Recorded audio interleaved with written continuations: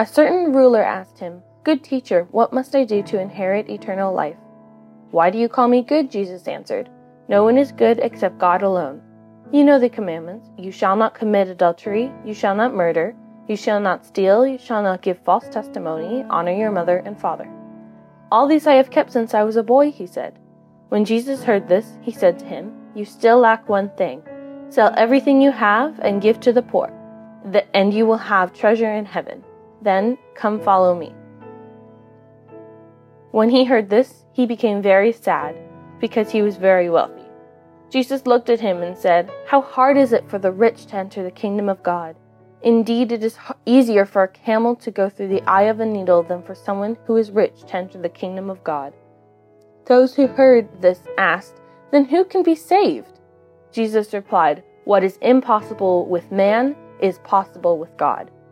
Peter said to him, "We have left all we had to follow you." "Truly I tell you," Jesus said to them, "no one who has left home or wife or brothers or sisters or parents or children for the sake of the kingdom of God will fail to receive many times as much in this age and in the age to come eternal life." This is the word of the Lord. Greetings, church.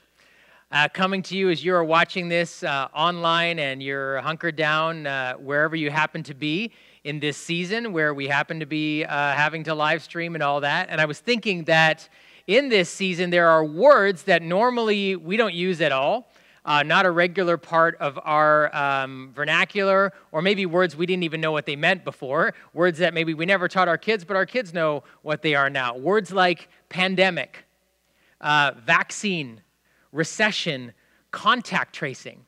These are actually words that have become things we say and hear literally every day. And you all know the reasons for that. But what this means is that it has also surfaced fears and questions that normally are also not a part of our everyday life. And even a question like this, is the end near? And I'm not being dramatic here because I think there are a couple of ways that this question, which is kind of a haunting question for all of us, is coming up or has come up.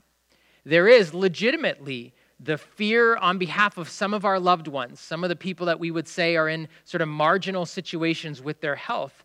And some of us have actually in this season grieved the loss of loved ones as they have passed because of what's going on. But it has increased, like literally, think about this. We are keeping track of death tolls every day in every country of the world. And so this question of the end, which we don't ask a lot, and even when it comes up, is very uncomfortable for a lot of us for all kinds of understandable reasons. And maybe some of us even in cultures or families where you never talk about it, never think about it, and if it ever had come up at a funeral or whatever, or when someone was really sick, it gets very silent, it's very uncomfortable. But even actually, I think subconsciously, the fear of death and dying in our own lives existentially has come up for all of us, regardless of age and stage or whatever health you happen to be in. And then add to this some of the, what we'd call grand or the apocalyptic, kind of thinking, apocalypsis meaning sort of the end, which usually mostly lived in the past in the realm of apocalyptic movies like, I Am Legend or, horror films or The End or whatever that is, has become front and center. And people are saying, is this the end? Is this how, or look at this post-apocalyptic or, dystopian societies, which books like The Hunger Games or whatever, like in the end, this is how it's going to be and it'll be bad. And these are the questions that are coming up. And then there are many people of faith who are adding in things like prophecy and stuff and saying, well, maybe this is the end and this is what we are talking about. And I think the question we want to wrestle with even this morning as we are in a series called History Maker, how Jesus has changed our lives, we've said, look, actually, his life, his story, the word that his biographers used to describe it was the word gospel, which means good news. And in particular for this question is there good news in the end or after the end? We want to know, is there? And the good news is, yes, there is, that Jesus himself does not only has not only affected history as in sort of the past, has not only, as we've been talking about these recent weeks, dramatically changed our lives in the present, but he and what he has said and done is also good news for the future, even if we are contemplating scary questions about the end. And so we're going to do what we've done throughout this series, which is to give you a chance to ask some questions. And so that number's there. It'll be up there on the screen for you as we go through this. And you can text questions. We'll take a couple of those near the end of the message. This question, though, of in the end, while we say typically is asked sort of by philosophers or in religious classes or maybe in those people who are making apocalyptic movies or writing literature, is actually something that everybody, whether you have a religious background or not, every kind of worldview actually attempts to answer. And I want to explain it to you in a way that was explained to me just recently. I was speaking at a conference in March with 1,500 young adults right before we were told not to gather in groups like that. Shook a lot of hands, hugged a lot of people that day. I'm good. But I happened to be on the stage that day with someone who has been sort of a mentor, but also a friend, and that's Bruxy Cavey. And he was explaining something that day that was so helpful for me that I think will help you understand this. If you think about your life like this, okay, so your elbow is sort of your birth, and then your fingertips are the end of your life, that's the end of your life. He said some people in some worldviews sort of have this idea that, okay, so there's the end, that starts here and then, or beginning of your life, and then ends here, death, the dying, or whatever, and then the new life, the next life, the afterlife begins there. And there are lots of worldviews and religions and faith systems and many Christians who, have an understanding of, okay, this is how it works. I live my life, and then I die, and then the next life comes into place. So there are worldviews that think like that. Then there are, maybe in your worldview, or as you grew up, or even now, or you have friends who are like, no, there's nothing. It's like, it's the atheist worldview. It's like, no, at the end, there's a cliff. In the end, that's it. There's nothing after that. The end comes. You start here, and then that's the end. And then there are others, and you can even do this with me. So if you do this, we do this, we do this. You can do this. There are those at the circle of life. There's a circle. There's no actually end, or every end is a new beginning. And it sort of kind of keeps going in a cyclical kind of way.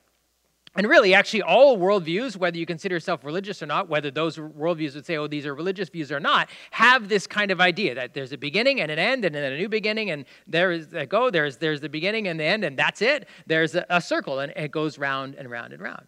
And this isn't just sort of interesting sort of religions 101 or worldviews 101. What we believe about all of this has tremendous implications, right? For those of us that would say, oh, yeah, this is how it works, right? There's this up to this point, and then we die. And in fact, some of us, it's like this, right? Like it's like a huge difference, that can actually leave us saying, well, we just sort of have to endure life. It's lousy. It's sort of bad news. And good news is coming, but it's bad right now. And we'll just sort of live. The temptation actually is to live sort of disconnected from this, because this is all bad and it's going to go away and it's all broken. We're waiting for heaven someday, one day, nirvana, whatever that is, that's going to come. And so that can leave us actually disconnected from this life. Then there are those who say, well, no, there's no end. Historically, it was like this. Hey, life gets better and better and better, and make it as good as you can. And then there's a cliff, right? More often than not, these days, people feel like, no, life, it's a slide to the end. That's what a lot of these apocalyptic kind of movies and books are like. No, it's going to get worse. It's going to get worse, and then everything falls off a cliff. But either way, this idea of saying, well, try to find meaning in this life, even though at the end, there's no meaning. There's nothing. It's a cliff or it's a mountain, but either way, in the end, it's over, can leave us actually sort of feeling like, well, pretty selfish in life. You say, well, you should try to be a good person. Well, why? Because it's a cliff at the end. It doesn't matter whether you view it like this or whether you view it like this. You only live once. Just get what you can while you can get it. And that can lead actually to sort of not only selfishness and narcissism, but hopelessness. And maybe that's why the curve has gone like this for many of us in this generation. And then there are those that would say, oh, yeah, no, it's like this. It's actually good news and bad news over and over and over again. And you try to get better and do better and be better so you can get on a better cycle. And if you get on a bad cycle, well, you kind of want to get out of it. But if you are on a bad cycle, nobody's on a good cycle is going to help you out because you kind of deserve to be there. That's how it works. And so there's lots of actually implications of what we believe about all of this to how we live really every day. In fact, the whole point is what you think about the end and the future has a profound impact on how you live and think today. And interestingly, Jesus described this whole process as very different than any of those things. But he did talk about it a lot. Even in the passage that was read for us, the story that we're looking at today, these phrases come up. Eternal life, the kingdom of heaven or God, and the age to come. Now, for religious people, Christian people, these have all been phrases and terminologies associated with sort of an idea like this, a worldview like this. We live, and then after death, eternal life, kingdom of heaven, age to come. And yet Jesus said something very different. And I want you to do this with me. You put your hands together like this. He actually described life now and life to come like this. That there is an overlap, that there's something that is ending or coming to an end, eventually will, but something else that has already begun. And this is all the way through the language and the teachings of Jesus, even in the passage that was read for us when we talk about things like eternal life or the kingdom of heaven, the age to come. Jesus' perspective on this was always actually like this. And one of the things we discover is, as Jesus talked about it, and why this matters so much, which we're going to get into today, was not a new idea for Jesus. Actually, if you read the story of Scripture, all the way along, it was pointing to this. And I want you to see it in a way that can be told way better than me through Tim Mackey and the guys who brought us the Bible Project, which if you're ever looking for a resource trying to understand anything about Scripture, it's one of the best you can find online. But I want you to watch this short clip as they describe and listen carefully for how they talk about what is eternal life? What does it mean for us as humans? What did it mean and what did it mean now? So have a look. So I wonder if you notice in that this trajectory, this story, that in a sense, the whole story of humanity had to do with eternal life and really the present and the end, so to speak, and what happens after. And interestingly, we find in the life of Jesus in describing life like this, describe that the ages, the age now and the age to come, are actually overlapping. That we are living in a time between or in the overlap of both ages, the end of one and the beginning of another. That they are distinct from one another, this sort of idea of like earth and heaven, but they are connected now and later, distinct but connect. And that in a sense, when Jesus arrived on the scene, he began saying, heaven has arrived. The kingdom of heaven has actually arrived or has already begun.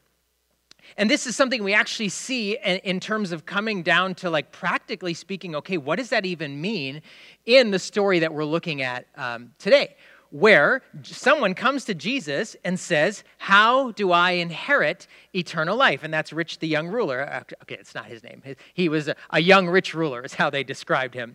But he asks this question. He comes to Jesus and says, how do I, good teacher, how do I inherit eternal life? And there's something really interesting implicit in his question that then starts this conversation with Jesus that really helps us understand this whole thing about the age now and the age to come and eternal life and what does it mean about the end, but what does it mean about now? See, as he's asking this question, he's definitely thinking about this. This is what he's thinking. He's thinking, okay, this is eternal life because he uses the word inherit, right? What's something you inherit? It's something you get later. You get it later, an inheritance later.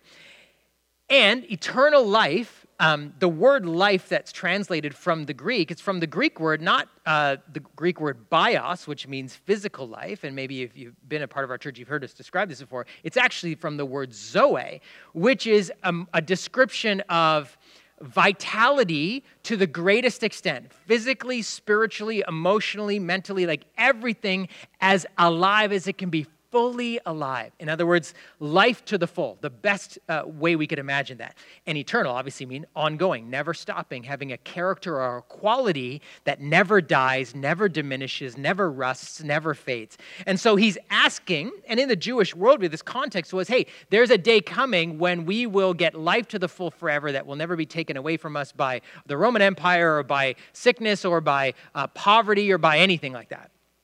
But he was thinking about it in the future. He says, okay, so how do I get this life? How do I inherit it?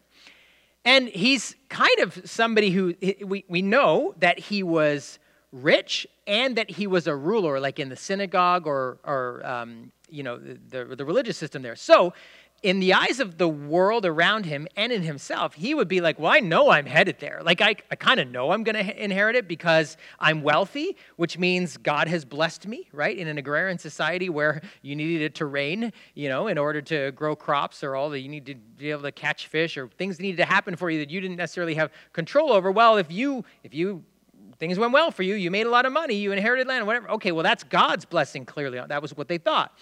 Jesus upended that in many ways, but that's what they thought. So it's like, okay, well, I'm wealthy and I'm a religious person, which probably those two things are connected for me. So I think I'm good. So he's kind of just checking in with Jesus, like, I'm good, right? Like, you know who I am and I'm wealthy or whatever. But just, you seem to know a lot about God, so I'm just going to check in and make sure.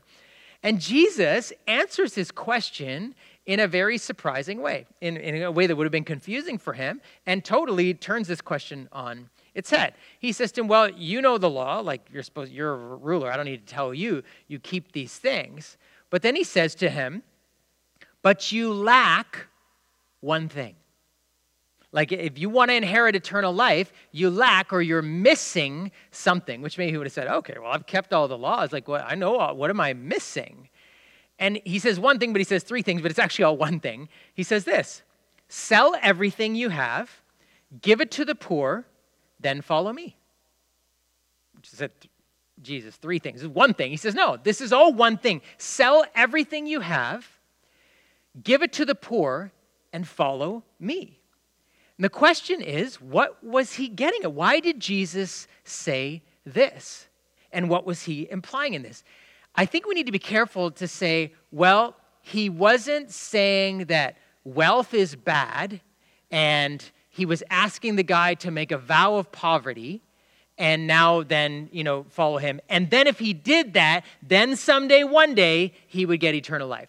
Remember, Jesus didn't have that view of eternal life. He said these things are overlapped. The one is connected to the other. Heaven begins now. Why? What was he saying to this man?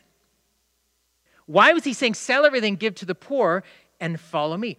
All three of these things were actually interconnected and all part of one thing. His idea was saying, you have an idea of eternal life, which is somehow connected to like the life you have now. So you think, okay, you're wealthy, it's good, and you have some health or whatever. It's going to be even better. You're going to have even more wealth and whatever. Because if this is your life now, man, it's like this is going up. That's what you think eternal life is. But Jesus is actually saying to him, no, eternal life, life to the full, has a quality and a nature to it that is actually very different than what you think it is. And so what he was inviting him to do was not a condition that would allow him to receive eternal life someday, one day. He was saying to him, bro, which apparently is the new, if you used to say brother, you don't say brother anymore. If you say bro, you don't say bro anymore. If you say bruh, you don't say that. Now, apparently, according to my nephew, it's bro now, okay? Eternal life starts now. This thing that he was asking him to do is eternal life. This is what he was saying. You don't have to wait for this to inherit something. You're missing the point. Eternal life starts now. It looks like people who have many things, strength, health, wealth, position, power, knowledge of God, which this guy apparently had all of it, to take it and bless others, to look for those who don't have it and make them rich by your life. That's what life to the full looks like. That's why Jesus had been doing all of these things. He had been showing them, this is life to the full. Eternal life starts now. That's why he wasn't saying this is a condition to get into somewhere. He's saying this is what eternal life looks like. If you want it, start now. How you treat other people and how you respond to me. That's eternal life. Eternal life is found in me. So bless the people around you since you're so wealthy and come and find life in me. It starts now. You don't have to wait till this coming someday, one day. This is what eternal life is. The scriptures tell us that Rich the young ruler, his response to this was sadness. his face kind of fell. And Jesus actually goes on to say, it's almost impossible for him to do. That's why he was sad. Why? Almost impossible for him to do the one thing that Jesus said he lacked. And remember, Jesus didn't ask this of everyone. So there's something going on in this specific conference. It wasn't like everyone that came to Jesus, he said, well, you have to sell everything. He said different things to different people. He said to this man, this is what you lack. And then he goes on to tell his disciples who are listening and the people around, what to explain to them, why is this man sad? It's almost impossible for him. Why? And he tells them this. He's like, well, how easy do you think it is for a camel to go through the eye of the needle? Now, have you ever seen a sewing needle or whatever? There's a little part of the needle that's very small and thin that the thread has to go through. He says, why is this hard? Well, is it hard for a camel to go through the eye of a needle? Yes, obviously. Why? Why can't a camel go through the eye of the needle? Because the camel has baggage. It's too big. It's too bulky. It's an absurd picture, right? Jesus is like this camel, and you're picturing, and they lived in that, these tall. I got a chance when we were in the Middle East a couple years ago to hang out with some camels, and some of the people we were with even let them kiss them. I did not do that, okay? That's not a thing for me. They're huge, gangly, big. And so this picture, they would have known. It's like, yeah, that's absurd. That could never fit. Why? Baggage. He says that man is holding on to something. He's carrying something. It's with him. I asked him to let it go so that he could experience eternal life, that eternal life was actually found partly in letting it go, and he couldn't. It was too much. It's too heavy. It's stuck to him. He's gripping it too tightly.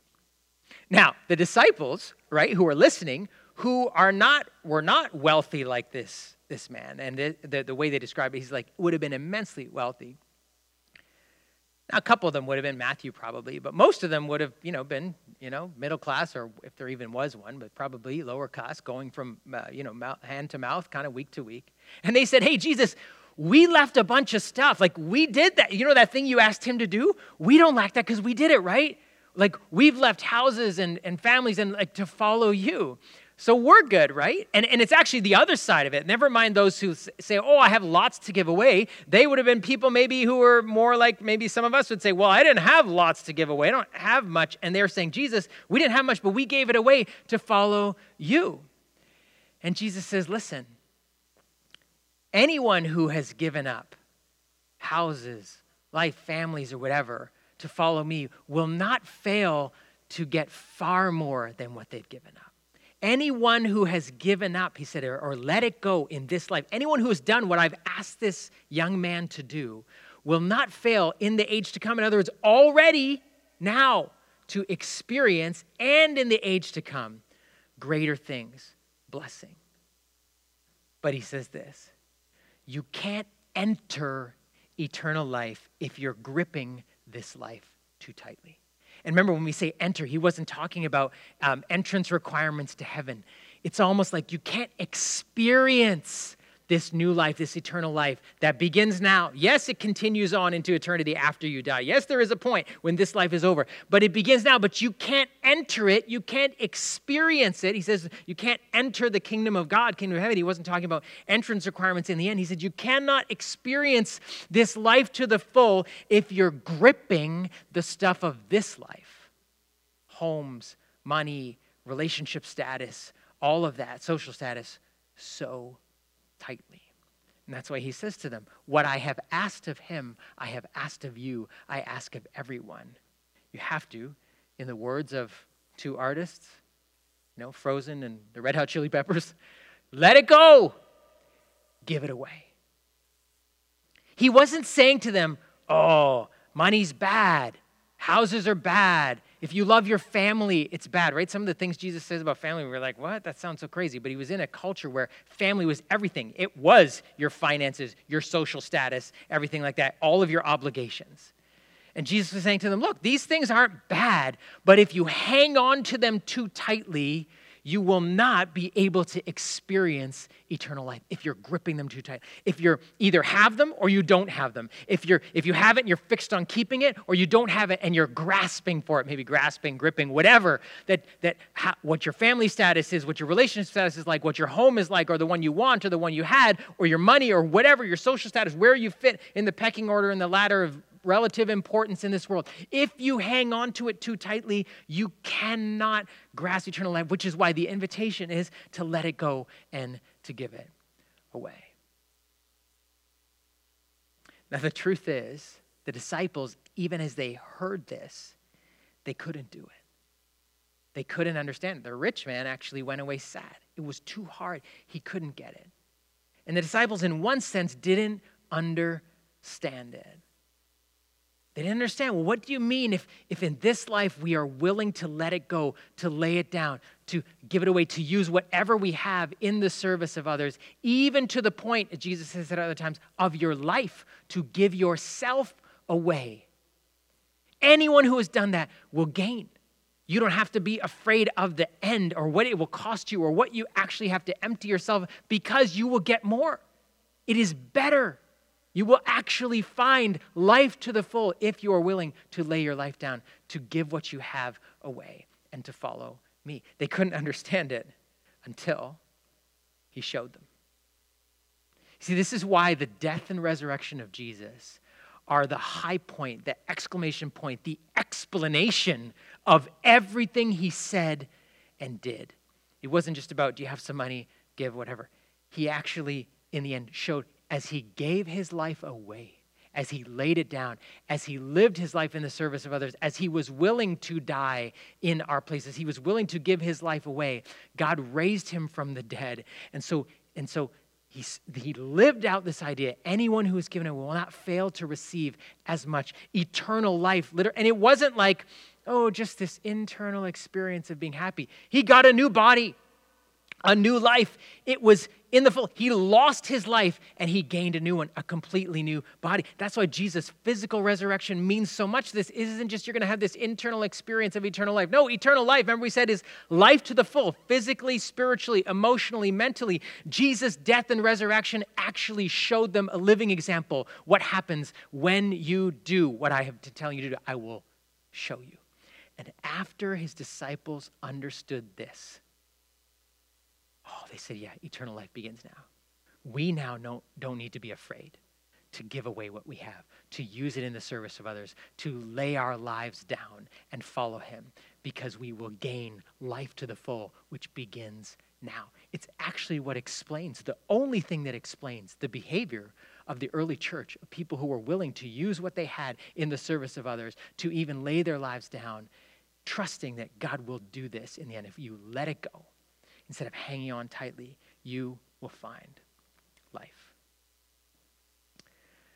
Before we talk about and end with, well, what does that mean for us today? How do we practically then begin to experience this eternal life, if it does indeed start now? I want to give you a chance to text in your questions if you have them. And as you do that, I want to, and reflect on what we've just been talking about, I want to invite you to listen and sing along to a song that talks about the resurrection of Jesus and how this has changed everything. So a couple of questions came in. One of them is living in eternal life the same as living in the kingdom of God? And I would say, according to Jesus, and actually the whole testimony of Scripture, yes.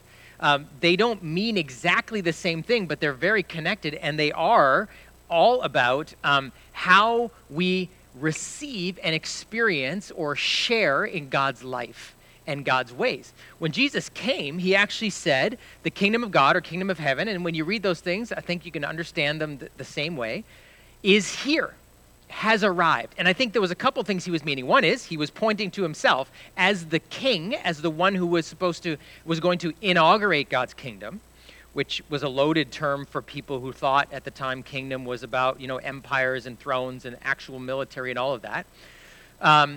He was also saying it starts now, which again, they would have thought, oh great, the revolution has begun. And it was a revolution, but it was a totally different kind of revolution. And as Jesus began to explain what the kingdom of God was like, and some people have used the phrase it was an upside-down kingdom. It was very different than how they would have imagined or seen what every other kingdom around them looked like, certainly than the Roman Empire. He was trying to explain to them, this is eternal life. That's why he's saying to this rich young man, you think eternal life is a someday, one day. It starts now, and it looks like what I am telling you to do. In fact, his instruction was a life-giving instruction, right? When he says, give away what you have, this is how you're going to share in God's life because this is who God is. In fact, God gave his son. He has given it, and Jesus was going to go on and give away his life as a demonstration of what the kingdom of God is like.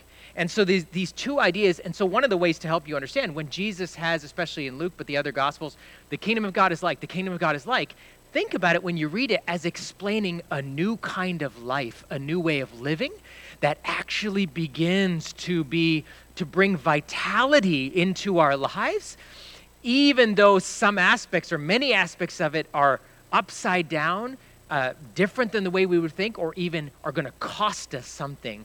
And that's why the cross and the resurrection become the high points of describing what eternal life looks like. Jesus ultimately lays his life down and literally, physically, but spiritually, emotionally, everything is raised to life. It was this picture of saying, this is what eternal life looks like. Another question that came, and I put it all on one screen, it's small font, but let me read it to you. God is loving and calls us to love each other. But the scriptures command us to have on the armor of God and engage in spiritual battle. How do I reconcile these two things? And this is a great question. And one of the reference here about spiritual battle, the question referenced Ephesians chapter 6, which was a letter that the Apostle Paul wrote to the church. And he said something really significant. He says, put on the armor of God that you'll be able to wage war. But he says, our battle is not against flesh and blood. And this is something interesting when you go back to this idea of the kingdom of God.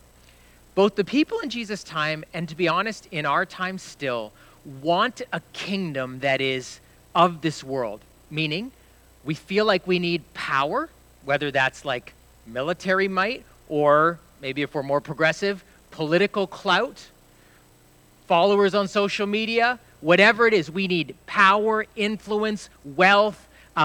We need to be in the majority, not in the minority. We fight being on the margins of minority. And there's lots of conversation, especially these days, that is kind of anti-government, even coming from Christian circles, that we need to be a Christian nation again. And we need to, I'll be honest, a lot of that comes from this idea of kingdom and saying, oh, we need these things if we're going to succeed. But Jesus in the New Testament church had none of those things. And they turned the world upside down, literally, through this subversive, humble, self-sacrificing, people-loving, radical self-giving service. It turned the world upside down to the point that the entire Roman Empire was within 3 centuries on its knees saying, okay, you win, we're going to be a Christian nation too, which brought in a whole other dimension of church and state and all this stuff. But the point is, and the Apostle Paul made it clear, our battle is not against flesh and blood. And that Gospel Project video we referenced, which is called The New Humanity, or Bible Project, sorry, it's called The New Humanity, talks about the powers, right? And how we are meant to actually free people from the power, not of the empires around, and the enemy is not other people. It is the power of sin and the enemy that has been the age-old enemy of God and the people of God that tries to destroy us, and by destroying relationships with God, with each other, and from the inside out. So our battle, he says, is not, don't be tricked.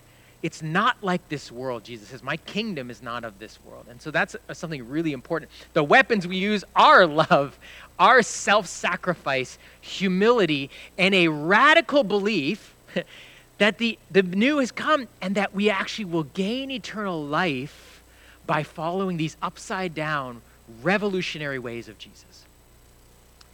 So does this mean, speaking of those revolutionary ways, that I have to give up and sell everything I have to experience eternal life? Yes and no.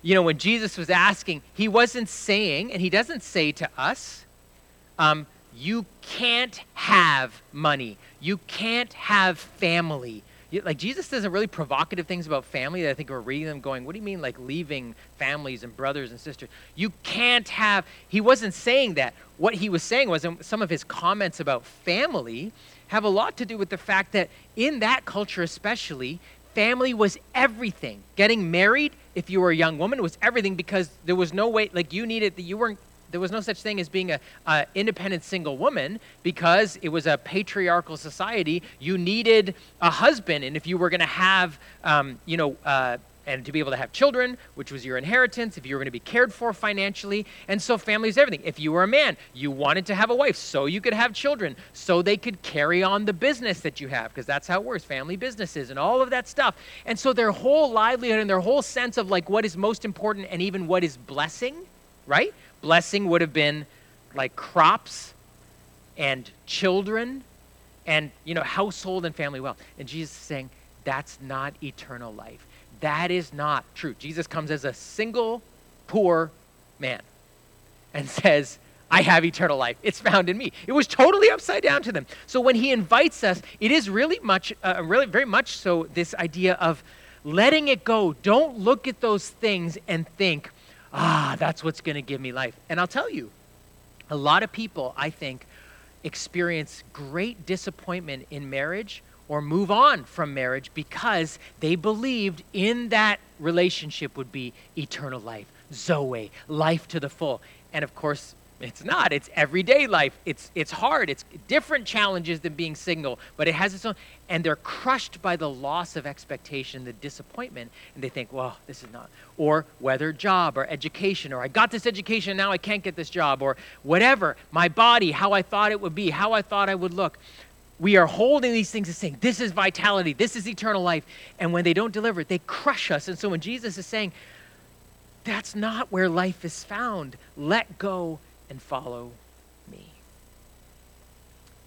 And so that, I think, is this experience of experiencing eternal life is beginning to say we can find vitality in a life of service, in a life of generosity, in a life of reckless giving, in a way that we can actually sacrifice or be willing. And to, if you are married, this idea is saying don't leave your spouse to follow Jesus. It's saying I have to rethink marriage in light of following Jesus.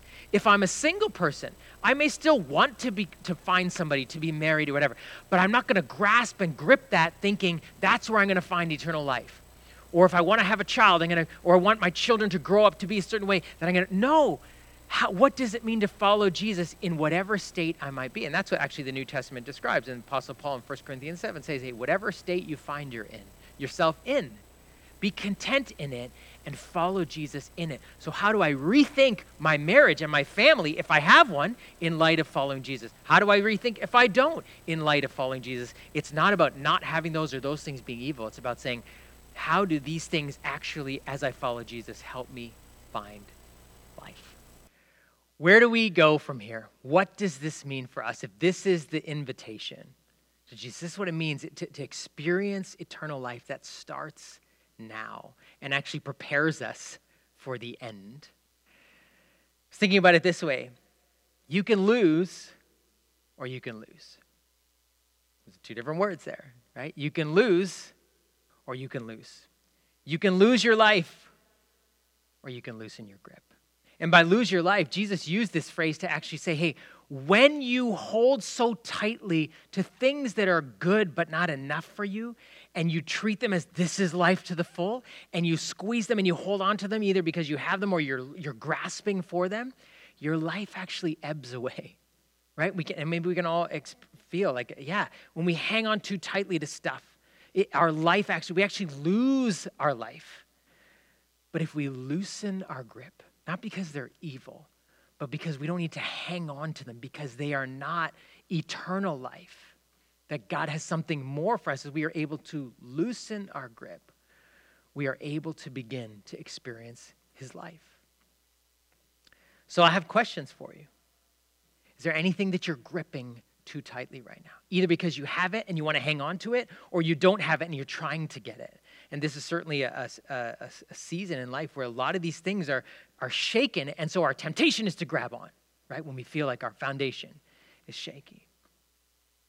For some of us, is it money? Is it our financial situation that we're grasping for or gripping onto? Is it future plans, right? Thinking about even the summer being upset and has destabilized us and we're gripping on to what we had hoped it would be. For some of us as students, you were thinking about graduation and what was going to happen in a summer job you really needed and all of that. And so your temptation is you've been gripping it. Your heart has been gripped around it. Your mind, you've been thinking about it. For others, relationships.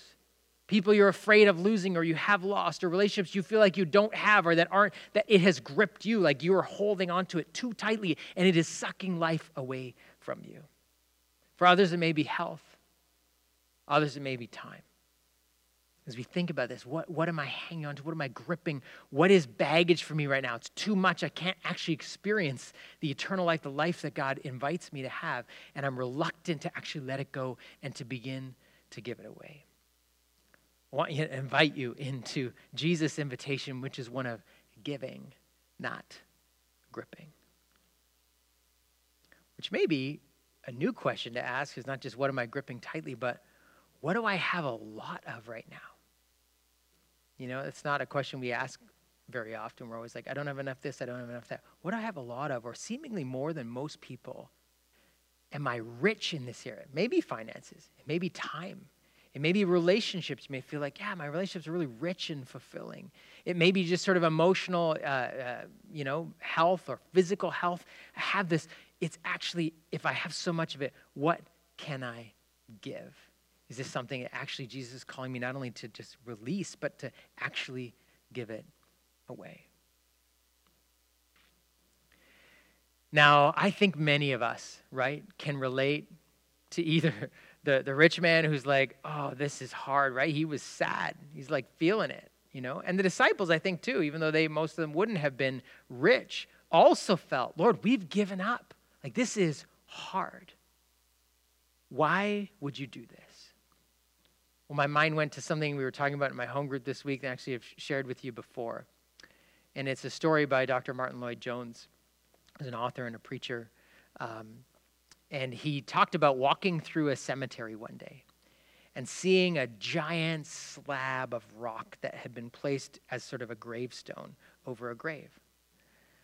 But he said the slab, which was huge and thick, was split completely apart as a tree was growing up right through the middle of it. But he said to think about when that stone, that slab was laid in, a little acorn fell into the grave. At that point, that seed, that little thing, was no match for this slab of rock that was literally crushing it and covering it. But over time, that slab was no match for the tree that literally split it in half.